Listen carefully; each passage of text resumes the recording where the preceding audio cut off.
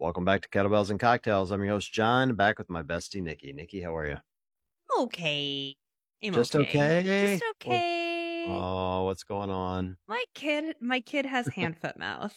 Oh, why you Uh, running a grubby household over there? I'm running a diseased household. Ugh. Man, wash your hands, Nikki. I What the hell? know. I got the notice. Like, we were on vacation the first week of July, and at the end of that week, they sent a notification at daycare that was like, 2 confirmed cases of hand, foot, mouth in the toddler room. And I was like, thank God we haven't been there. I'm new here. Like, I'm an idiot Right. mom that was like, oh, good. It's been a week. I'm sure it's gone. Right. Fucking idiot. My God. So Wait, here we wait till are. wait till he comes home with lice. No. Is that still a thing? It's always a thing. That's fucked. That's gross. Yes. I don't do bugs. Yeah, Bugs well, on my kid, I will throw up. I can't. you're not gonna have a choice. At some point, he's coming home with lice. No, and you're gonna have to had bust. lice. Well, I'm just telling you, maybe you guys don't have them up there in the great Northeast, but we had them here in Ohio. Both my girls got it at some point, and it was a big pain in the ass. My best friend used to get it because she has like this big mane of like mermaid hair. And so she and her sister would always have, not always, that's gross. I don't mean to make them sound like they were gross kids. They always had fucking lice. No, but they had it a bunch of times. And I remember their mom, like, didn't you have to like, you'd put all your stuffies like in plastic bags and tie them up to like suffocate the lice or whatever. And my mom would never, because we used to have sleepovers a lot. She'd be like, you never share a pillow with Andrea, okay? And I was like, all right, whatever that means. We went through a couple of cases here. It was pretty gross. It's a bummer. I don't want that. Yeah, you don't want that. Well, anyway, I'm excited about tonight. Here's a fun fact most people don't know about our show. When we have CrossFit Games champions on, they have to win 3 times, so we don't let them on. And Justin Medeiros is begging us to come back on, and he's got to win again or he's on his own. But we have Jason Grubb on, who is a 3-time winner. Jason, how are you? I'm good, guys. Thanks for having me. Welcome. He looks like he's like, there's no way that's true. There's no way that's true. I'll take it. I can't believe, when I look back, I can't believe that there's 3 on they're all in a drawer, but at some point they're all going to be on a wall. Dude, because I live in an RV. I've got no room. Right. There's no room in an RV to hang things. I have so many questions already. Mine is, if I had even made the games, let alone won a medal, I'd be wearing the shirt full time. Yep. I'd be wearing the medal full time. Like, everyone would know. Like, you think everyone knows about CrossFit? Everyone would know that I had won. So I'm impressed you have them in a drawer. You must be a really humble dude, man. Well, I know where they're at. Like, I very much know where they're at. And I say they're in a drawer, but only one is in a drawer, and it's in it's in storage in a dresser drawer. The other 2 have happened since we've been in an RV. And so they are in the lockbox in the RV here with like valuables. Like, not that it is valuable, but like, it doesn't have monetary value. But if I sell like a bike or something for $600, that money goes in the fire safe in case the RV erupts in flames. It might as well put a couple of CrossFit Games medals in there.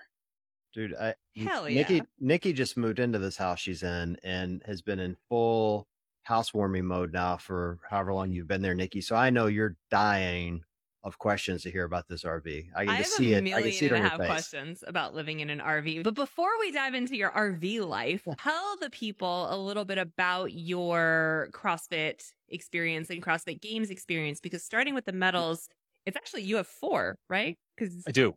Yep. Tell us the medals, tell us the years and the divisions, because you span divisions as well. Yep, I do. I first qualified for the games in 2018.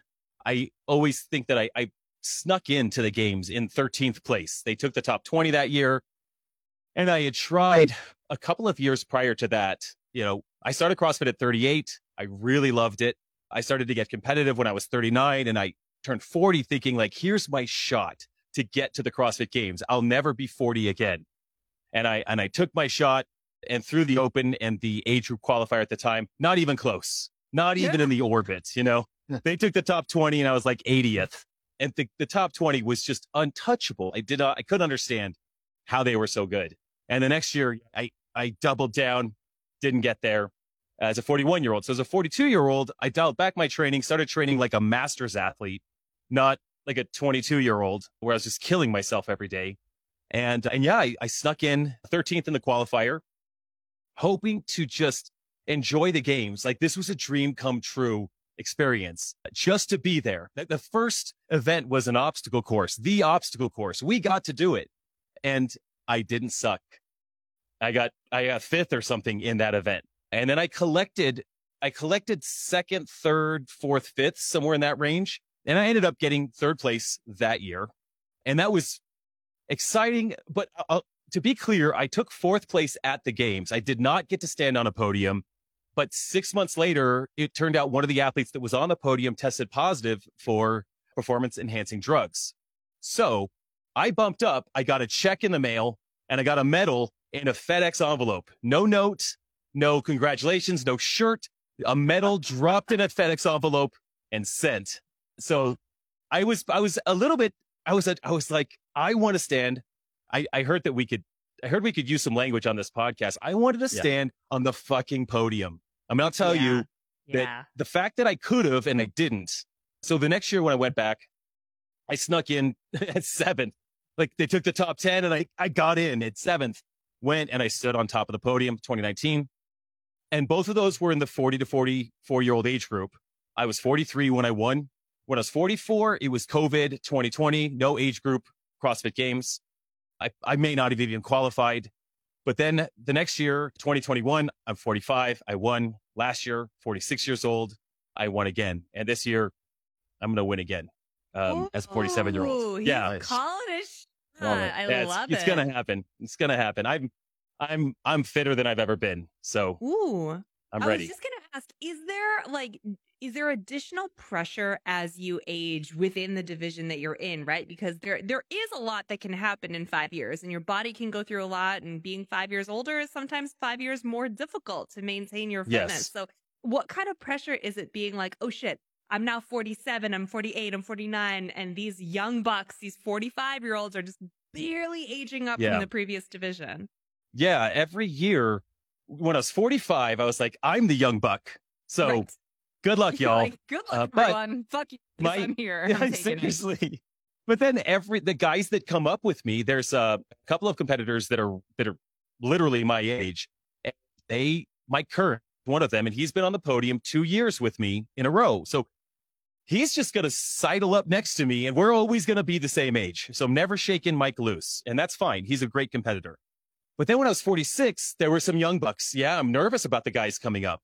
Now I'm 47, and I've got eyeballs on who's coming up in each from the 40 to 44-year-old age group, because they are 3 years younger than me, or 2, but really 3, and it makes a big difference. I feel like every younger division is getting harder and harder and harder, and now they're just bumping up into my division. And then when I move into the 50+ division, and Mike Kern and the guys that come with me, we're going to make that division that much harder. Everyone's getting better at CrossFit on one hand, but to answer your question, yes, I really, as a 47-year-old, my 3rd year in the division, huge pressure because the guys coming up are younger, they're faster, they're stronger, all of those things. I have some experience behind me. I've done this 4 times.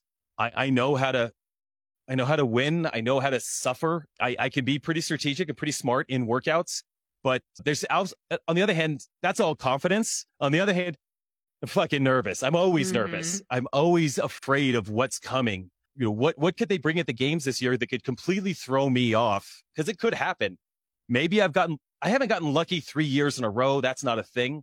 But hopefully I'm prepared enough for everything that's coming this year. And how the cards fall, I hope I land on top. And if I'm not, kudos to anyone who's on that podium, because every single one of those guys that's in the top 10 in my division could stand on the podium. There's no weakness out there. You're like, kudos to anyone who can dethrone me. Yeah, that came out so wrong. It didn't come out right. No, I love it. I'm here for it. I'm ready.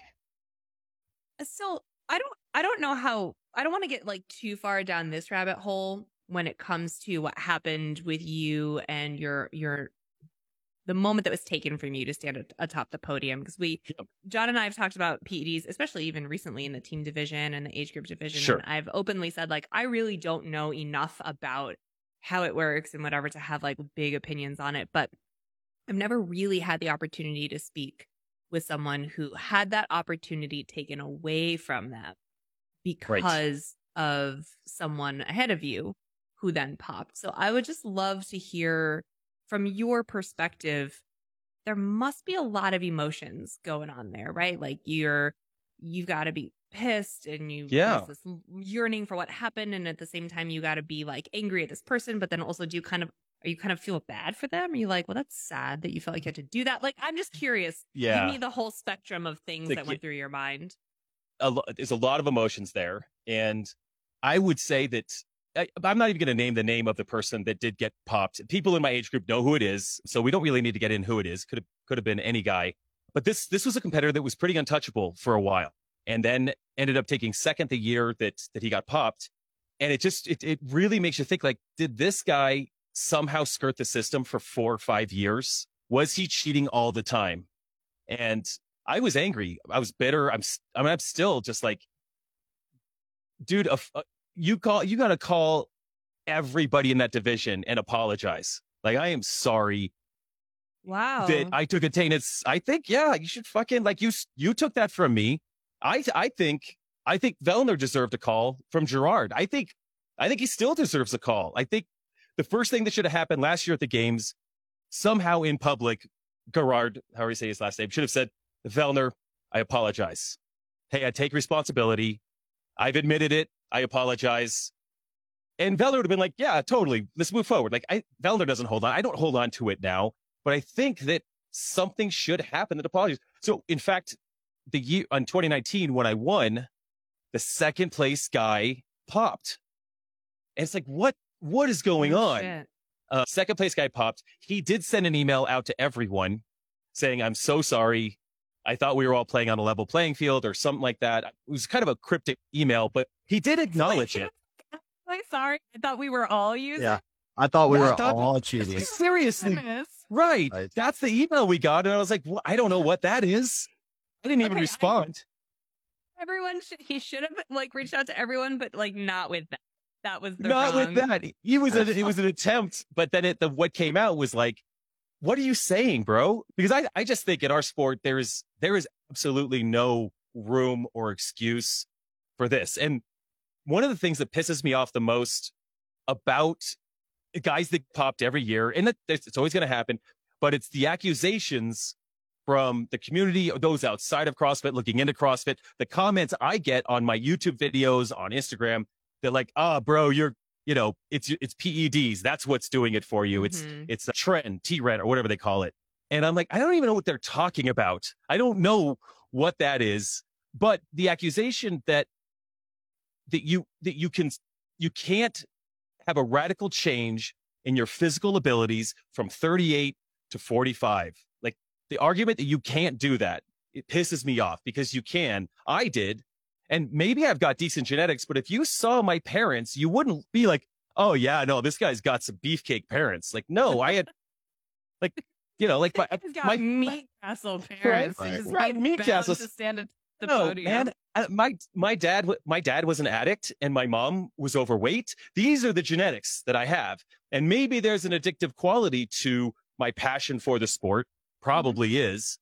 So I'm just going to, I'll take that. I'll take the genetics towards addiction and I'll just roll in that and just make myself suffer consistently. But with enough work, if you've seen my before picture, I'm kind of a fluffy, 38-year-old dad holding a red stripe. That's my before picture in Jamaica. Right.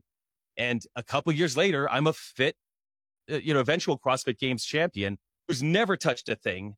Never looked into it, never had my testosterone checked. I don't want to know any of that stuff. I just want to work hard, eat good food, and enjoy a sport that I am lucky enough to be good at. The cards are here. I'm good at this for some reason. It's interesting. I've never thought about the idea of sending an apology because of the perception that now you're adding to the sport. Like, that's really interesting. Right. And I've never thought of it from that. Well, I've obviously never had a chance to talk to a competitor in your position, but like from that perspective, like, hey man, you should be apologizing to all of us because now the entire world outside of what we're doing is going to think we're all doing this shit. And I'm not here being an honest. Yeah, I'm out here being an honest athlete, and you're like tainting my reputation effectively. Yes, very much. Interesting perspective. Yep. And it's not, I think my assumption is everyone's clean. I've competed with this. Jason, I feel the same way. John thinks I'm crazy, but I don't think you're crazy. It's interesting this came up because I had this on my list of things to talk about. And I honestly didn't realize that was the year that someone got popped in your division, but I've noticed recently in the years that more and more masters athletes get popped. And as a masters athlete, I'm like, what the hell are you guys doing? Like, the prize isn't big enough to be putting this crap in your body, but it's proof people will do anything for a prize. That was actually one of my questions is, why the hell do you think masters athletes feel the need to cheat? Right. Like, because I'm firmly in your camp, Jason, that in our age group, and I'm slightly older than you, but I'm still seeing progress. And so I know masters athletes can continue to get better as they get older. So why do they feel the need to cheat? I don't know. It's the only thing I can think of is that they're presented an opportunity.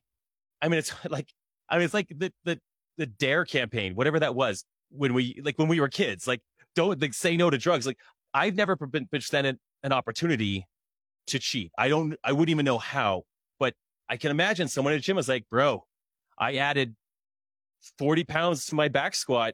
This was just one cycle. And a guy's like, okay, I'll try one cycle. I just don't know anything about it.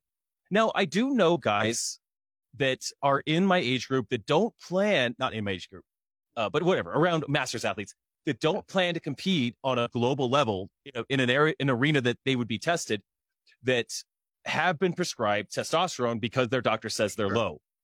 Yeah. Generally, I think it's way too easy to get that too. I think doctors are just like, now that we're testing, everyone should be on testosterone. And what shows up in my TikTok feed from time to time is testimonials of guys about how amazing they feel on testosterone. I'm like, man, that would be great. That sounds awesome. Like, when I wake up as a Masters Games champion 3 times, and I got to hold the handrail to walk down 3 stairs because I'm first thing in the morning, I don't feel 1,000%.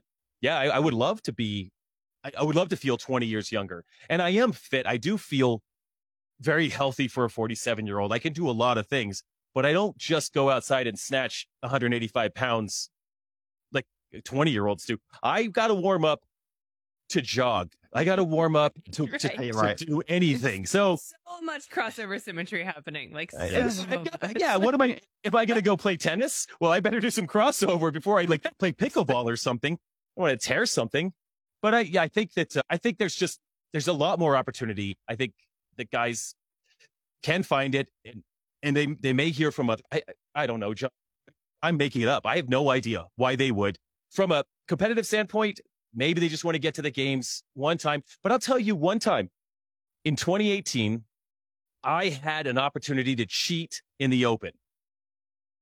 And that was the year when your score from the Open carried over into your age group qualifier, and then that qualified you for the games. So every score counted. And it was, I think it was the first workout of the Open in 2018. You had dumbbell facing burpees and dumbbell front squats, part A. Part B was a max clean. Yeah, terrible, right? Terrible. And so I tested it on a Friday, and I sandbagged the burpees, and I hit a big clean. And I tested it Monday, and I sold out on the burpees, and I sucked at the clean. And I was my affiliate owner. I was the gym manager, right? So I could have put in a big clean and a big first score. I could have. And I remember thinking, if I do this and I inadvertently qualify this year, I will feel like a sack of shit if I qualify. I can't do it. And no one would have known.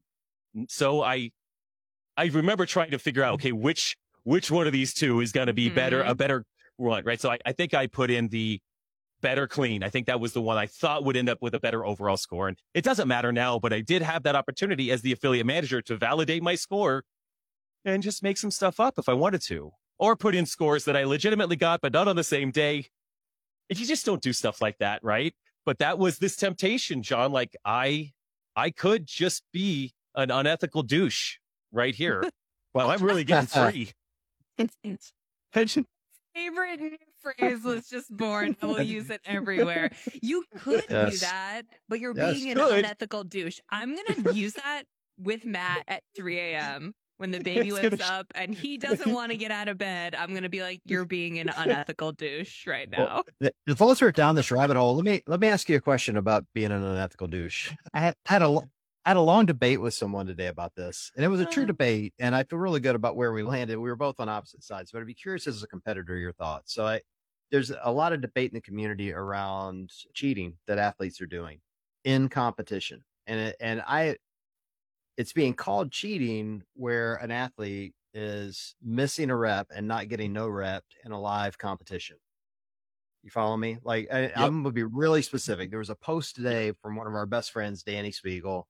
It was on the CrossFit page. And so people were blowing it up because Danny kind of notoriously has some reps that are viewed as, not the highest quality. And I think that's a fair criticism of an athlete when you watch them, including Danny. I'm not defending her reps here.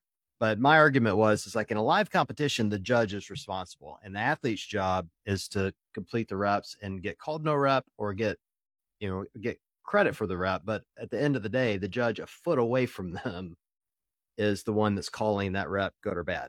Right. Agreed. And so that was the debate was they were calling Danny a cheater. Well, she's a known cheater. So, she's low quality was basically their thing. And so I guess that's the question for you. Like, I fully agree with what you're saying around, hey, you could cheat the open and you didn't, so you're not an unethical douche, and I think that's a great thing. But live competition, is it cheating or just competing? I have two thoughts on this. I think one, as a competitor, my job is to make it super easy for my judge. That's what I want to do. I want to make their job so easy that there's not even a chance I'm going to get a no rep. And it's a selfish ambition, and a no rep is disorienting. You're throwing wall balls and you're throwing 50 of them and they give you one no rep. All you're thinking is now I got to do 51 or 52. And it kills you inside a little bit. So I think as a competitor, Rich Froning did this so well. His judge will never call a no rep because he's never going to be close to no repping. So I think that's our job as competitors, to make our judge's job easy. On the other hand, when it comes down to it, it's on the judge. And I think of an example in the 2019 games. We had bar muscle ups and snatches. It was a repeat from what the individuals did in 2018. We did in 2019. And I was finishing up my last bar muscle up, right? And I was going to come off the bar and sprint across the field. On that bar muscle up, my right hand slipped off and I slammed onto that bar. And I think there was a rule, I wasn't sure about it, but if you laid on the bar with the hand not on it, on the bar, that's a no rep. But my hand literally slipped off. And so I'm up on the bar and my judge had already turned and started running before I finished the rep. So I got my hand on there, straightened out, finished it, jumped down, and I booked across the field. And now I didn't win the event, and I potentially could have done another muscle up. It had no effect on the outcome, but my judge did not see the end of that rep. But my judge gave me that rep and I took it. I'm right there and this is the 45th muscle up or however many there were. But I fell onto the bar. Judge didn't even see it. Slight judging mistake there. You should watch the very end of the movement. But she was ready to watch me run down the field and get a proper time. So anyway, I took the rep. And when you're doing double unders in competition and you're doing 60 of them, and I know the count in my head and I'm watching my judge and they say done before I get to 60, I'm not doing more reps. One of us messed up. I trust you. And that's that. Now, for Danny Spiegel, she's just an example where because of her body composition, and she has such strong legs, right? Getting to depth is really hard to tell on squats. Her hip crease versus her knees versus the size of her quads, all of that is just a big giant disaster for a judge to try to make sure she's getting deep enough. It's just hard. So, I'm not giving her any advice, but I think it's to keep yourself out of the dirt. Just go an inch lower. Make it easy for your judge in every way possible. And oftentimes when I go out on the floor, I'll even talk to my judge about, making sure hey, we're doing cleans. My elbow needs to get in front of the bar, right? To make sure we're both on the same page so that when all I have to do is flash that elbow in front of the bar, not catch in a, elbows forward situation. So I like to try to communicate a lot to make sure we're good. And I can't think.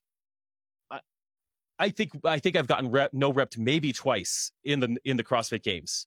One, because I can't hit a target with a wall ball. Actually, I got like 4 no reps on that one. Never mind.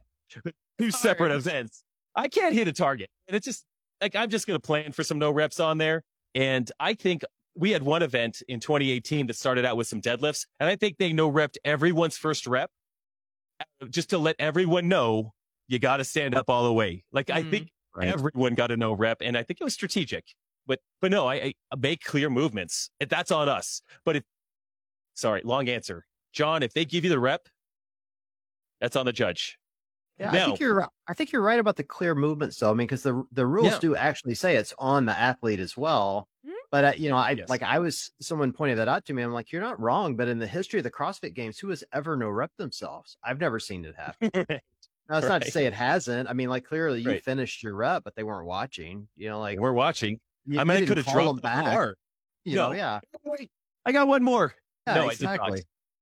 I did not. And this isn't golf where, it's like it's a standard in golf to call your own penalties, where CrossFit's a little different, but obviously because it's a much, much faster sport. Well, I think you're talking about something too, where it's like someone didn't not do the squat. It's a question of millimeters of depth. Yeah. So the athlete probably does think the athletes are. Can I give my answer to this question? Because I'm also kind of like halfway in the middle, where we'll allow it. Thank you. It is the judge's call is the final call. That's my opinion. I do not have the vantage point from my couch eating Cheetos, being a fat ass, to say whether or not that elite athlete squatted to depth. The judge has the final call. Even though it might look like I have a great angle, even though whatever, it's all smoke and mirrors. The person on the field of play is the one who's making the call. Do I think that we need to do like a better job, like training judges and making sure that they're all on the same page and whatever? Like, that is an entirely separate discussion. But right now, in the way that we are doing judging and volunteer judging in our sport, that judge has the final call.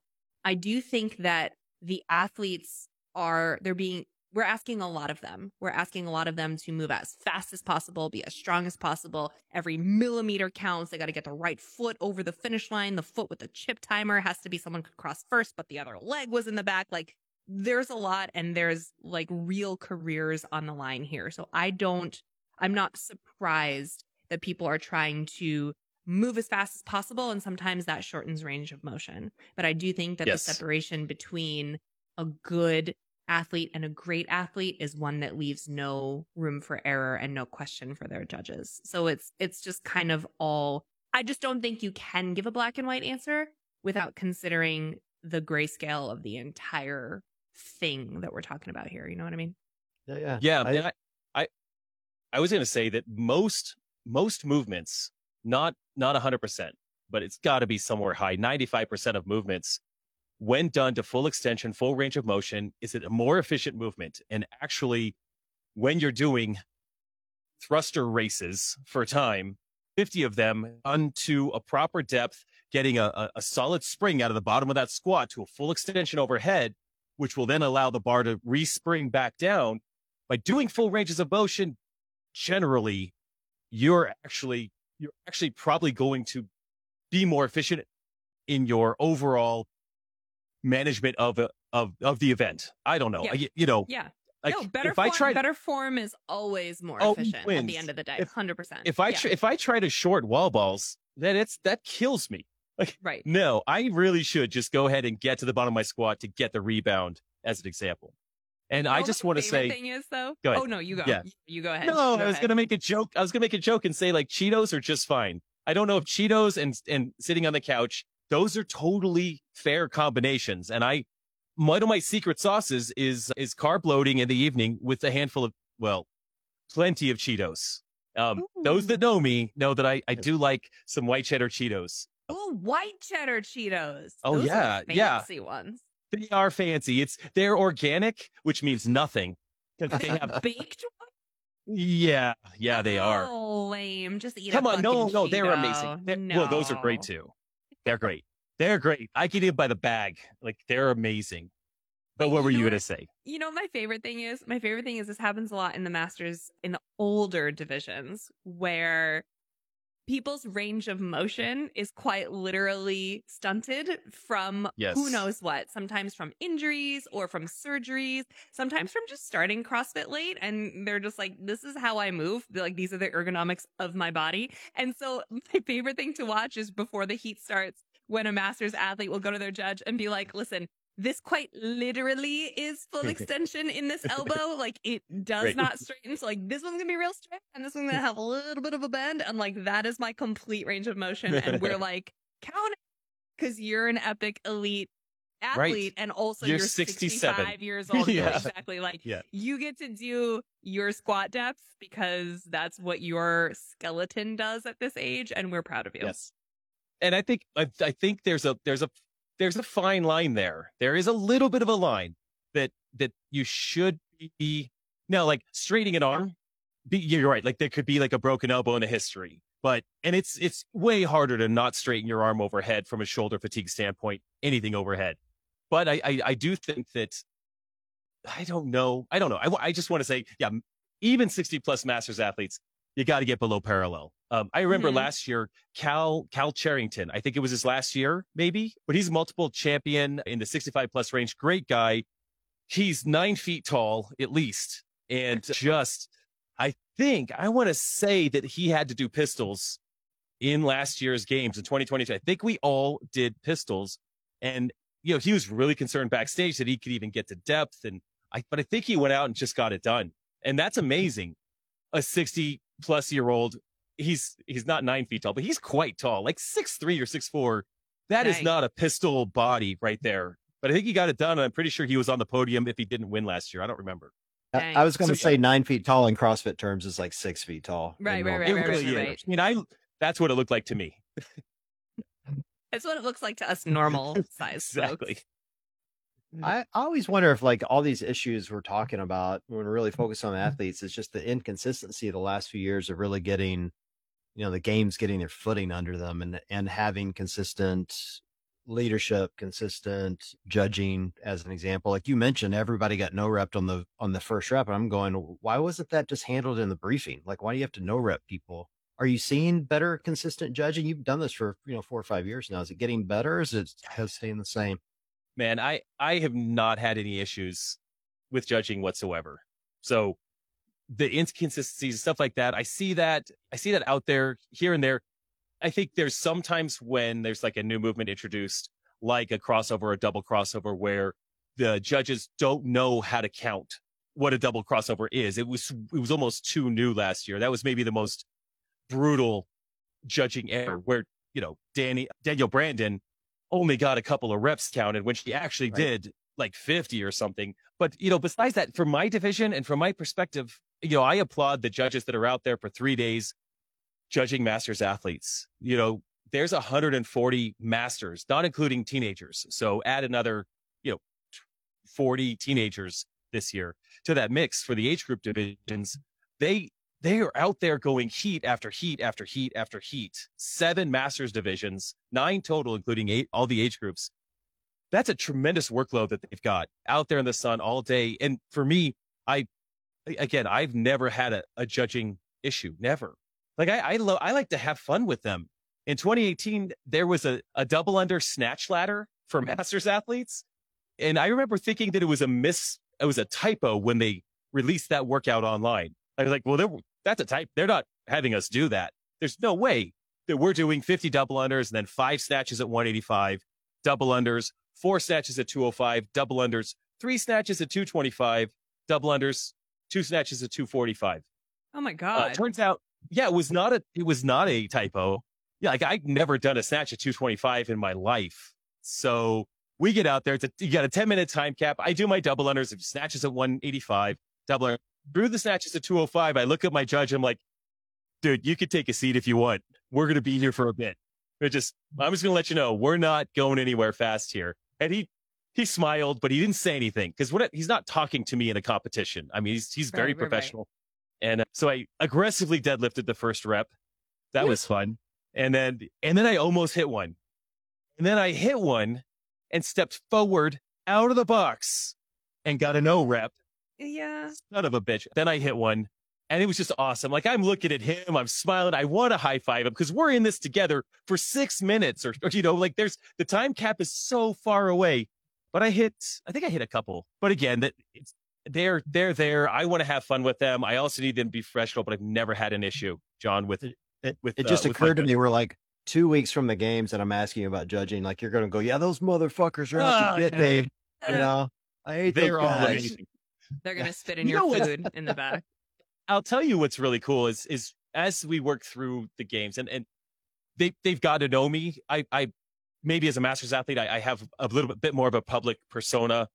And a lot of the judges, even if I'm not there, they'll catch me like, Jason, hey, that was really, that was great, or that was amazing. Or they'll catch me and we'll chat for a second, which is really cool because I just think, they're volunteering out there for 3 days in all the conditions. So the more that I can give them and the more thanks I can give them or time with them, it's just really cool. So my understanding is, I'm not an expert at this, I don't know for sure, but my understanding is that at the games, all, if not most, I think all of the judges like have their L1s.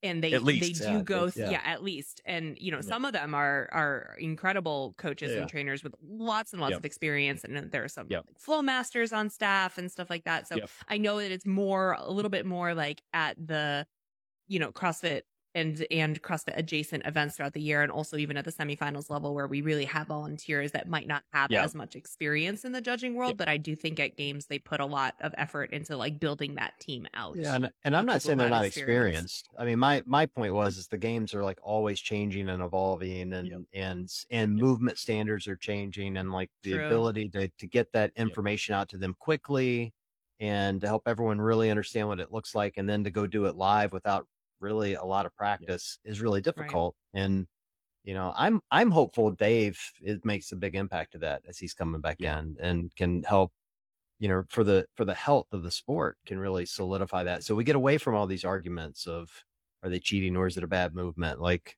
I think the more standardization we have, even in a constantly varied sport, will be good for the spectacle of the games. It'd be great for the athletes, great for the judging, great for those of us that are just watching and want to watch thruster races and don't want to argue in the chat comments about whether Danny got to bed. Talking about me. Can we RV? I'm dying to know. Yeah, okay, so tell me this. Back it up a little bit. As you are trying to become a real life CrossFit Games athlete, like what else is going on in your life? Like, do you have a full-time job? Do you have a family? And when did the RV kind of like fit its way into your life here? Yeah, it's all just a giant evolution. Obviously, you don't just set out. You know that part in the Joker where he's saying to Harvey Dent in the hospital, he's like, "Do I look like a guy with a plan?" That's RV for our life. I didn't have a plan for any of this. So I owned a gym. I owned a CrossFit gym. As soon as I started CrossFit, within a year, I was so in love with the sport that I thought, I'm going to open a gym. I've always been entrepreneurial. So I opened a gym, and that allowed me all the freedom to have a gym, have a place to train, and attempt to qualify for the CrossFit Games for multiple years. And I ended up qualifying for the games during the last year that I owned the gym. Qualified 2018, sold the gym in 2019, and was out of the gym business when I went to the games in 2019. And I wasn't sure what I was going to do. I didn't sell it for a lot of money, but enough money to like kind of recalibrate, decide what do I want to do next. And I had a lot of encouragement to take my story, the fat guy to a fit guy that had now won the CrossFit Games in 2019 and share that online. And I didn't think anyone would give a shit about that initially. I didn't think anything. But I got jasongrubb.com. I started building some online training programs. I started recording some YouTube videos around that time, a lot more into 2020 with COVID. And luckily I had started this online training platform, jasongrubb.com. When COVID hit, dudes needed workouts in their garage. Mm-hmm. And so I got lucky enough to be able to sell a lot of programs that year and get some revenue coming in. And moving into, 2021, is the end of COVID. We have a 10-year-old now, 10-year-old and 6-year-old. They were 2 years younger at the time. They weren't in school. We had homeschooled them. And we sort of realized like, hey, I'm not tied to anything. We don't have to live in Colorado, which was where our house was. Our kids don't have to go back to school. This homeschooling thing was just fine. I threw out this idea, like, what if we bought a van and did some traveling? And my wife was like, you can't travel with 2 kids and 2 dogs in a van. And I was like, okay. So she's like, well, let's look at RVs. I was like, I don't want an RV. Like I'm not a trailer park guy. Like I didn't know. You could buy park on wheels. It is. I mean, totally it is. Uh-huh. This is what, I mean, it is a moving house. So I didn't realize that they made these really nice, fancy. Oh, I mean, this was beautiful, right? So we have a 42-foot. We ended up narrowing down. Like we had to decide, do we want to do this? Yes or no? Can we sell our house? Yes or no? And we actually sold our house in 2021 to Zillow. And if you were familiar with what Zillow was doing at the time, they were overpaying for houses to sell. They were trying to become that like open door, we buy and sell your house, flipping it. They were pouring billions in there. So we got a premium on our house. And the day we closed was the day the RV, the solar, the batteries, everything was done. I'd already bought a truck. We already bought an RV and we had it out. So we have a 42-foot RV. It's a toy hauler for those out there that know what fifth wheel toy haulers are. I'm sitting in the garage area. Up above me is the bed for my 2 boys. One sleeps this direction. The other one sleeps back here, that way above. Behind me, I have a C2 bike. I have an Echo bike outside because I just got done with the Echo bike workout. I've got the rower behind me. There's a ski erg over here next to the washer and dryer. What? Next to the bathroom that's back here. I'm at a standing desk. I'm sitting in a tall chair at a standing desk. I have a deck out these glass doors next to me, full floor to ceiling glass doors. And then over there, we've got a living room, a little dining area, a full kitchen, like full microwave, full oven, 4 like burner stove, full refrigerator, full bathroom, up 2 stairs and a master bedroom. I mean, it's everything we need, except after 2 years, we're like, we're going to have to get a house. Like we love this, but yeah, it'd be nice to have a home base. And here's the primary reason. Besides a great internet connection, I would kill for an amazing internet connection all the time. For my business, I just need fast internet connection. I create so much content. I hate waiting on the internet. But our boys, we spent this last year a couple of longer durations in certain areas. We were 2 months in one place. We were a full month and a half in another place, and then lots of 3 to 4 week stints in various places throughout the Southeast. And our boys would go into a CrossFit gym and do class with other kids in the CrossFit gym, and they thrived in that community. And we realized like, that's the one thing our boys need other boys to play with. And in the summer we're in Colorado at a Jellystone RV park. If listeners know what Jellystone are, if they're RVers, they know what a Jellystone is. It's like a huge pool. It's Yogi Bear, like RV park. There's 500 spaces here. It's summer. There's millions of kids running around. So our boys can have a great time. They can go to the bounce pad all day and play with kids. But in October, there's no other kids. So our 2 boys will go out into the woods and it was just fun stuff. They'll go out, they'll like chop down a tree and then chop up a bunch of firewood with an axe that's like this big. And we're just praying that they don't like chop their leg off, but they're boys. So go tear down some stuff so we can burn it. That's what you do with boys. You're like living my husband's best life right now. This is like all that Matt wants with his life is like 2 boys out in the woods all day with an axe. Like, please sell the house and go. That's what he wants. And then we go everywhere we go, we find the place where we're going to fish. Like my boys love to fish, and they're big enough that they can go fish by themselves. I mean, I always go because I don't want them falling in a lake or something, but it's really, really fun. But we could see ourselves moving into a home that's a home base where life will be a little bit easier there. Kids can be involved in community, involved in sports. We can still homeschool, so we can just leave whenever we want to and spend a month in Florida or a month in Arizona or a month in the Northwest or Northeast, whatever we want to do. We love that. We want to continue all that. At the same time, we want to have that home base. But I'll tell you, Nikki, the financial part of this is interesting. So we had a house, we had a mortgage, we had an HOA, we have electric, we have gas, we have utilities, we have internet, all of those things. It costs less with the loan on a $100,000 truck, $100,000 RV, paying the fees to stay in RV sites and our internet. All of that costs less than living in a home. And we get to travel the country. Now, like, we can't stay in like San Diego, like for forever. Like there's more expensive places to stay, but you could stay in some beautiful, beautiful areas for $30, $40 a night. And when you do all that math, and we have a truck. We also bought a Tesla this year to have a second car to just kind of get around because it's easier, but we have limitless power wherever we're at. We already pay for a nightly fee. So when we charge the Tesla from the pedestal outside, it's free electricity to us. So we don't, it's a very efficient situation. Where do you keep altogether. The Tesla? Where do you keep it? Yeah, normally you at an RV park, they have some parking lots. So we'll put our big old truck, we have an F450, we'll put that in the parking lot because it only needs to be driven. It loves to pull heavy things. It's built for it. So we just use that to pull the RV. Otherwise, it sits in the lot. And we might drive it once in a month or whenever we're traveling. Otherwise, the Tesla just parks right next to the RV on our site. That's pretty standard. You'll have a site, you'll have a space for a car next to you. And then just have an extension cord. Do you drive them both?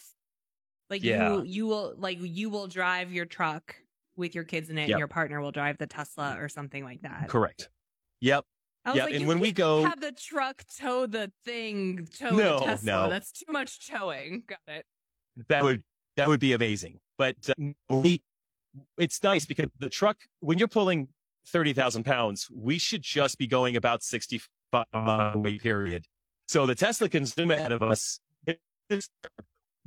Then the Tesla will pass us, and the Tesla will go 250, 280 miles on a charge. And what you do, what's amazing in a Tesla is you just put in your destination. You know, we're headed to Madison. And put in your destination, and it'll just take you from supercharger to supercharger as part of the route to your destination. So you're never running out. You don't have to manage your battery. It does it for you. As far as the truck goes, there's plenty of diesel on the highways. So that's easy. That's cool. So you guys are going to be RVing, obviously, in and around Tent City at Madison. Absolutely. Yeah, we love it. It's great. Yeah. Oh, that's cool. Yeah. The tricky part there is that. No, go ahead. I was going to say, do you have like a walkthrough or anything on your YouTube? Because I'm dying to see this. I sure do. Okay, good. I'm going to go check it out. Yeah, you just search Jason Grubb full RV. It's badass. It's really cool. I'll find the link and I'll put it in the show notes, Nikki, so people can see I'm it. Excited. Yeah. I'm just loving the thought of this huge truck and a Tesla side by side. There's something about they're the polar opposite of vehicle production right there. We're balancing out the environment right here. Exactly. I have a gym I own a gym here in Cleveland, and my partner Tom has two cars that he drives to the gym, and one is a F-250 I think it's an F-250 or something. It's something comparable, huge, pickup. And the second one is a Jeep Wrangler. I'm like, do you have an aversion to anything over 5 miles per gallon? Like, seriously. Yeah, right. Like, he's personally keeping the Saudis in business. Like, it's just really impressive. Really impressive. I'll tell you, once you drive a Tesla and you get that feeling of a car that just drives itself, it is so annoying to drive regular cars. I hate having to turn on a car, having to steer. It's absurd. It is the best car I've ever had. And I like driving the truck when we're hauling something. There's something masculine about that. But besides that, I like the hands off, just let the car do its thing. It's a better driver than I am. It's less distracted than I am. That's for sure. So it's a safer situation. That's cool. It is a weird. I was in a Tesla not that long ago, and it's a much different experience than like I drive a Jeep Wrangler, And you're right about it feeling masculine. Like we're on just like normal roads, it's very boring and it's kind of hard to drive, big tires and it's loud and you're like, this is annoying. The other day I was driving back from Michigan and for whatever reason, my GPS took me to a road that was under construction and it was like potholes as far as the eye could see. And I'm like, finally, I get to do what this Jeep was made for, And I'm just flooring it down this beat up road just so I can go through the mud puddles, Yeah. But in a Tesla, it's the opposite. Like you're barely paying attention. You got like one finger on the wheel, if that. You're looking at that monster display that looks like a big screen TV. Like it's a really cool thing. Like say what you want about Elon Musk, the Tesla is cool. It is It rad. is great. It is rad. Yeah. Now we have a plug at my house because my mom drives a Tesla and she watches my son one day a week. So we like made her a little plug situation in our garage. Yes. Nice. Come charge right at our house. That is a very nice thing to do. Right? Well, maybe a million years from now when the show takes off, Nikki, you can buy your own Tesla. My God. Can you imagine? No, in a million years when the show takes off and we actually have any cash in our pockets from it, I'm going to go back and rebuy my Wrangler that I had to get rid of when I had a baby. That's what I'm going to do. Mm-hmm. Because I cried the day that I had to say goodbye to that car. Well, the irony of the story is I debated between an electric vehicle and the Wrangler when I bought the Wrangler. You don't want the electric Wrangler? No. If you're going to get a Wrangler, get a Wrangler. No. I don't know. That 4xe is pretty badass. I think it's cool. It's quiet. For a Wrangler to be that quiet, I think that's kind of cool. Yeah, I don't know. Maybe deflate the tires and go crawling if you want to. Maybe next time. We literally have a Tesla dealership like a half a mile from my house. So I see these things every day. And every time I see one, I'm like, oh man, I'd look great behind the wheel of one of those. They're slick. But then I also see people driving with the tops off the Wranglers, and I'm like, damn, that looks awesome too. And we have, here in Cleveland, our summers are like 75 degrees. So it's like ideal top off weather in the summer. Yeah. So yeah, I miss had to that go with car. Wrangler. Had to make that happen. Sad. So you got to be excited about the games coming up. You got this is like two weeks out. You feel like you said you're the fittest you've ever been. Have you tapered off? Like you're in rest mode now? Or are you still going hard for the next couple of weeks? This is the last week of absolute hellfire. Every day is really tough, really tough. I thought last week was tough, but this week is tougher. And then next week will be a deload where we start to step it back to normal human workouts, let the body heal, recover a bit.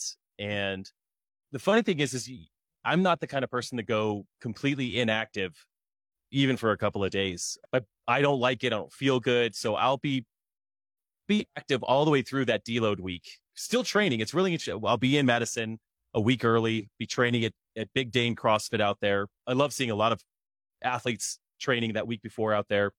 And then, we kick it off on a Tuesday.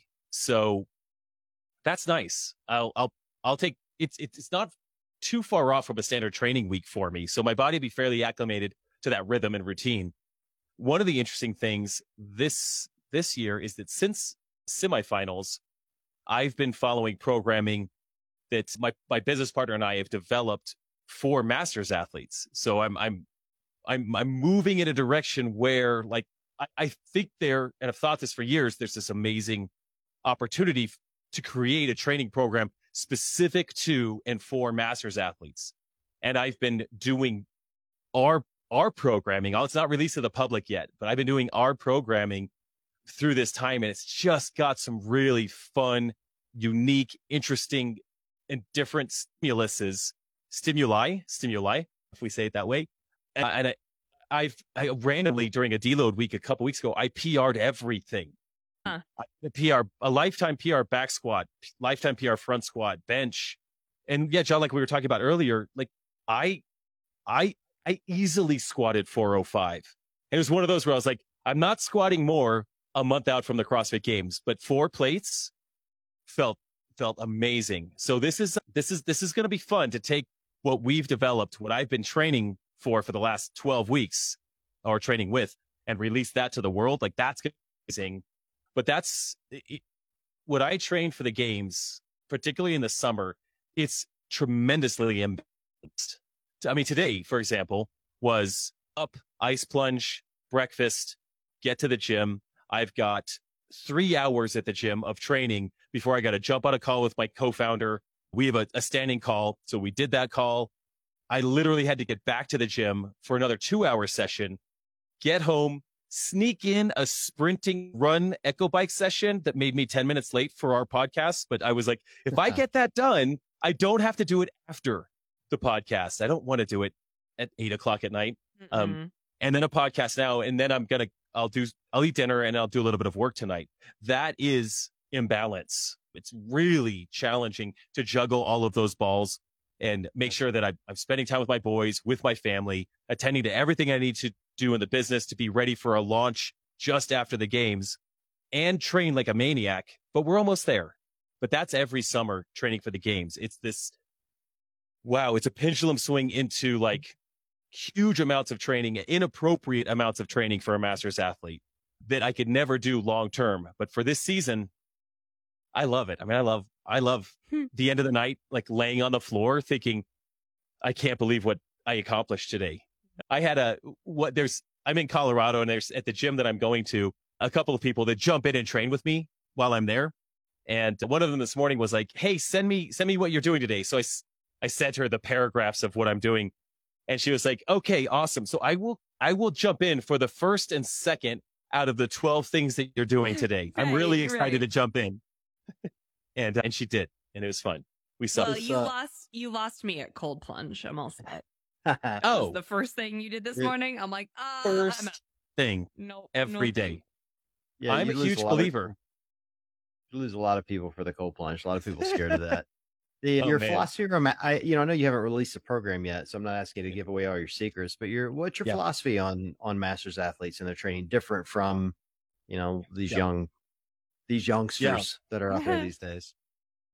So I think masters athletes need really smart amounts of volume. And I think smart or intelligent volume is probably the right phrasing. I haven't nailed down all of the phrasing, but it's not just a decreased volume. So what I see out there is you have individual programs that have masters programs as well, which is generally just a watered down or a decreased volume version of the individual program. I think that anything can work. I mean, following a program consistently will make you a very fit human being. I can attest to that myself, but I think for longevity in this sport, created just for masters, volume looks like not tons of volume. It's really a different way of saying not tons of volume, but the volume that you do can be massive, can create massive gains. So for example, developing a squat PR this year versus what I was able to do 2 years as a PR. I'm older and stronger. A lot of that's come from eccentric tempo type squats that are absolutely devastating. If you've done something like maybe you have 5 sets of 3 back squats, but the last squat has a 4-second descent, a 2-second hold, and then you stand up. So instead of doing huge volumes of back squats, you're only doing 15, but the last one of each set will nearly put you in the grave, or at least that's what it feels like, right? Right. But that kind of work creates such huge strength gains and stability that's one element of smart volume. It's doing these sets, and that's just one example, but lots of sets where you're very intentional about movement. A lot of eccentric movement for masters is very, very beneficial. A ton of core work, and that's not flutter kicks and planks. Core work is, holding sandbags, incorporating different types of squats, Zercher squats, lots of front rack holds, just loading up to 105% of your max front squat and holding it.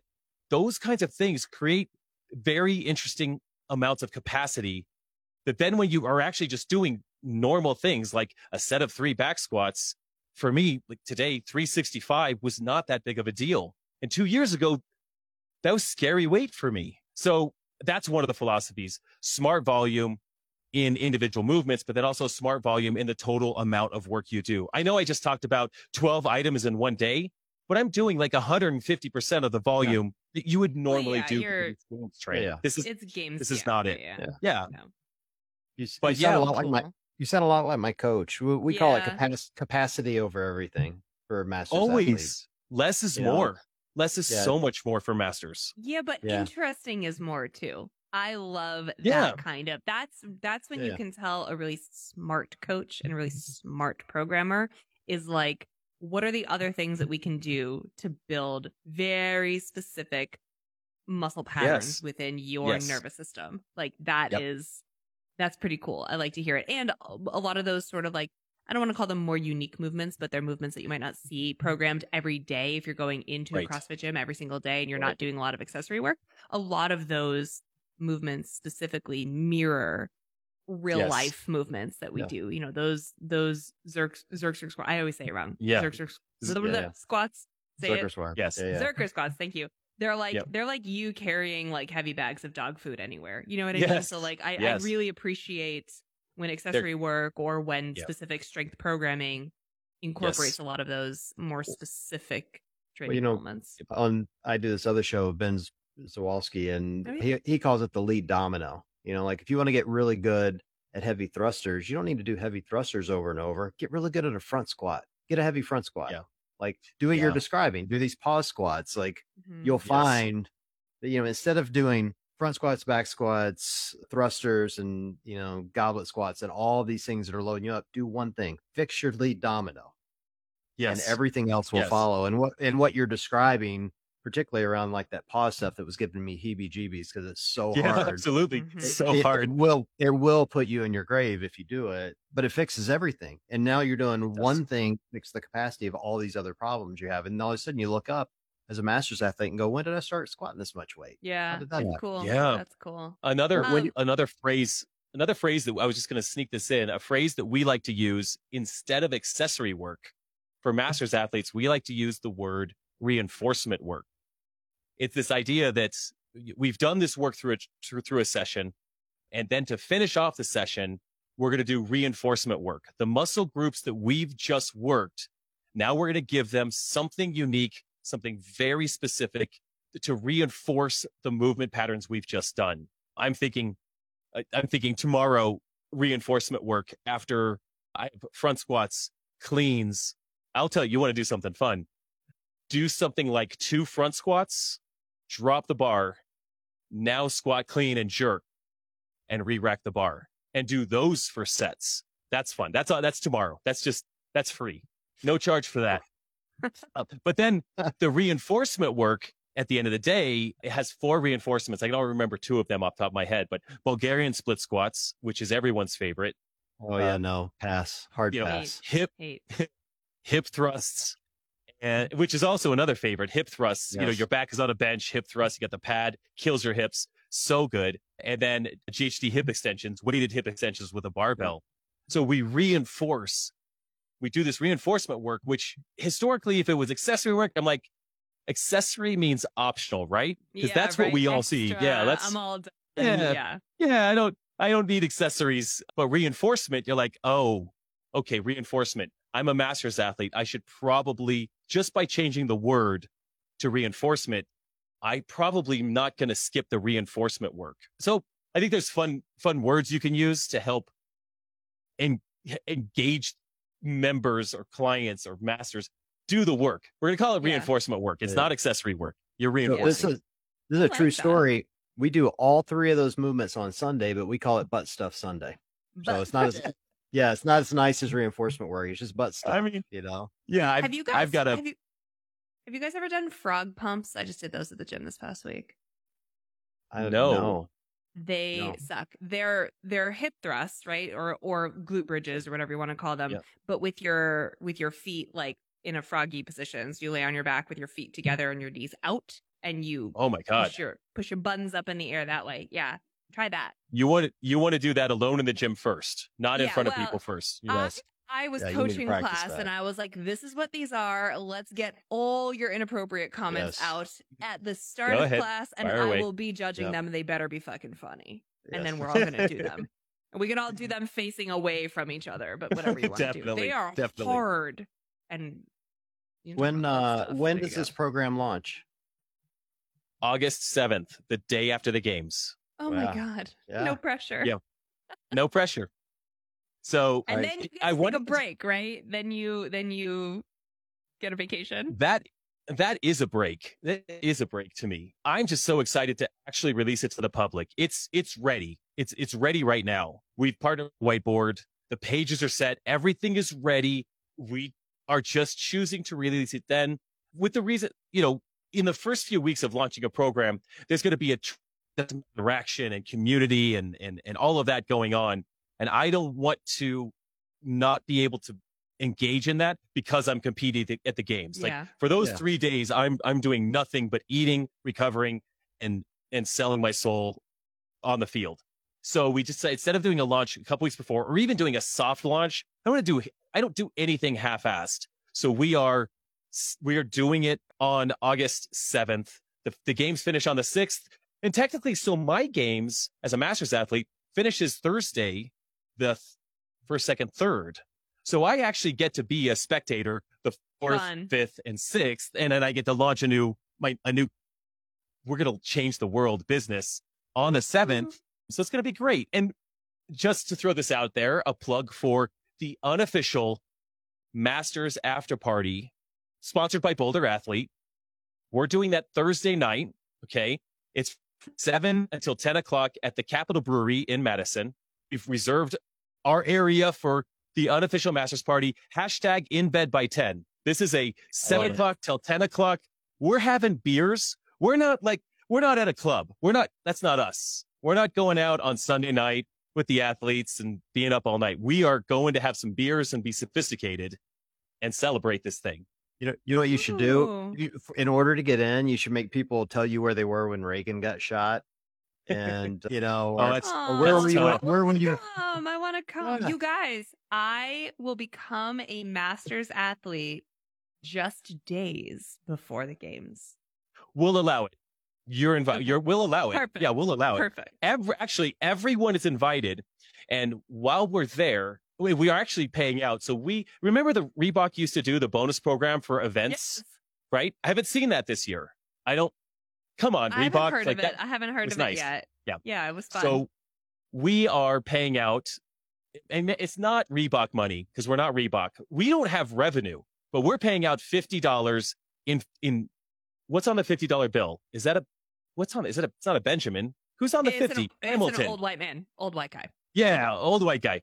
We've got $50 bills. We're handing out $50 bills for every Masters athlete event win at the after party. They just have to come. Masters athletes, if you win an event, come get a $50 bill. And we're just celebrating. Like, it's just fun to win an event at the games. And it's fun to think, wow, I just popped $1,200 from Reebok or $50 cash that I don't have to claim. I'll take that too. So we'll have stacks of I'm trying to think, do we get $50 stacks of singles? Because that's kind of cool. Mr. Beast does that. And we're just handing out $50 stacks of cash. Oh my God. We're probably going to fun. No, but $50 per event win. So, guys like Kevin Coaster, like the guy could come collect some money. Yeah.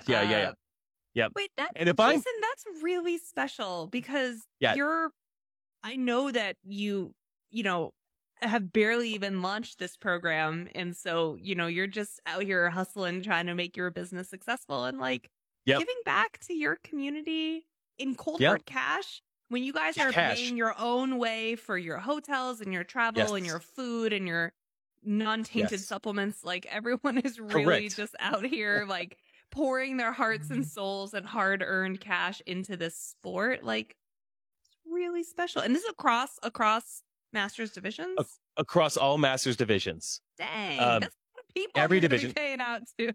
It's 140 people. It's 140 people. So if we have 7 Masters divisions, male, female, that's 14 total divisions. And if they have 6 to 8 events per division, it's why it's not $100 per event. It's $50 per event. Right. You're listen, I want to help. Really, and also the budget. Family, I was like, I won't all the events. And if it's close, if it's at the end of my events and I've got a lead and I've got a cushion, whoever's behind me on the final event, if that were the case, I'd be like, dude, go ahead. Please go ahead. I've got $50 for you tonight. Go win this event. I don't even care. I love it.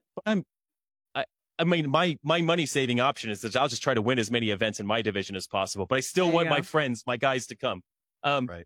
But yeah, we actually were trying to decide, like, could we pay out more to the podium athletes for the Masters? Because we could pay out more to podium, but really CrossFit does that. You get $10,000 for first, above 40, and what is it? $5,000 for second, $3,000 for third. So they're getting paid. So let's just get you get some event winners in there that are walking away with nothing. So whether they are podium champions or whatever, or just individual event winners, yeah, come get $50 and have a beer at the Capitol Brewery, because I want that. I would love to have an official Masters after party that CrossFit throws in the future. It's not there yet. So we're just going to throw the very much unofficial so I can actually say the word CrossFit. It's unofficial. Yeah. And we're just have a good time. I would love to go. That would be really fun. Yeah. So there's no way you guys are invited, of course. Yeah. We couldn't pull it off this year, but we will absolutely offer a kettlebells and cocktail Masters party for you guys next year. Oh my no God. Doubt. That's it about it. I mean, honestly, so this year I did get sponsors like Barbell Apparel. C is a sponsor, Black Label Supplements. Oh, we love Thirdsy. So, yeah, Thirdsy is amazing, right? So these companies are all giving out gift cards to the event winners as well. So we're giving them cash, but we'll also be giving them gift cards from these sponsors that have agreed to support Masters athletes outside of what they're already doing at the games. So I'm sitting here I'm going to have stacks of gift cards on my desk from all three of those sponsors, which is also very cool. So the more we do this, next year we get kettlebells and cocktails, and we make sure we're at a place that can make cocktails, and we give out kettlebell to event winner. I don't. We have fun with it. You know what I mean? Oh my God, so fun! Yeah. I'm here for it. Well, we'll be an all Masters team next year, so that's right, baby. That's right. Exactly. Well, we're crashing this party. I'm crashing the party. I don't know if Nick can totally should be working. All right. Well, I'll be working, but also Matt can put that baby down. It'll be like when we were in Miami, and I was like, "I have a podcast party. Can you stay here with the baby cave?" Yeah, see, we've actually done this, Jason. We threw a cocktail party at Wadapalooza. We had like 400 people show up to that thing. Oh, that's amazing. To this day, I still cannot believe that should happen. It was insane. Two Food sponsored it, and we had a ton of booze that they brought in, and so we're all in to help you next year. I'm totally in. This will be really fun. Yep. Awesome. We got you. Yeah. Cheers to the start of something new right there. That's going to be fun. Yeah. Just like that. And we'll help when you get ready to launch this thing on the 7th. I'll be driving back from Madison on that day, but I can text and drive, so it won't be a big deal. So perfect. I mean, if you're driving a Tesla, you could do it all day. It doesn't matter. No, be a little harder in the Jeep. I'll have to pull over, but we'll help get this thing pushed out, because I got to help my fellow Masters athletes. All right. I appreciate that a lot. Thank you. All right. Well, listen, thanks for joining, Jason, and really, seriously, good luck at the games, man. You've already told us you're going to win it, so spoilers for everyone listening. Like, I guess we can only watch for second and third now, but I'm excited to watch you compete in person. It's going to be great. Thanks, guys. I appreciate it.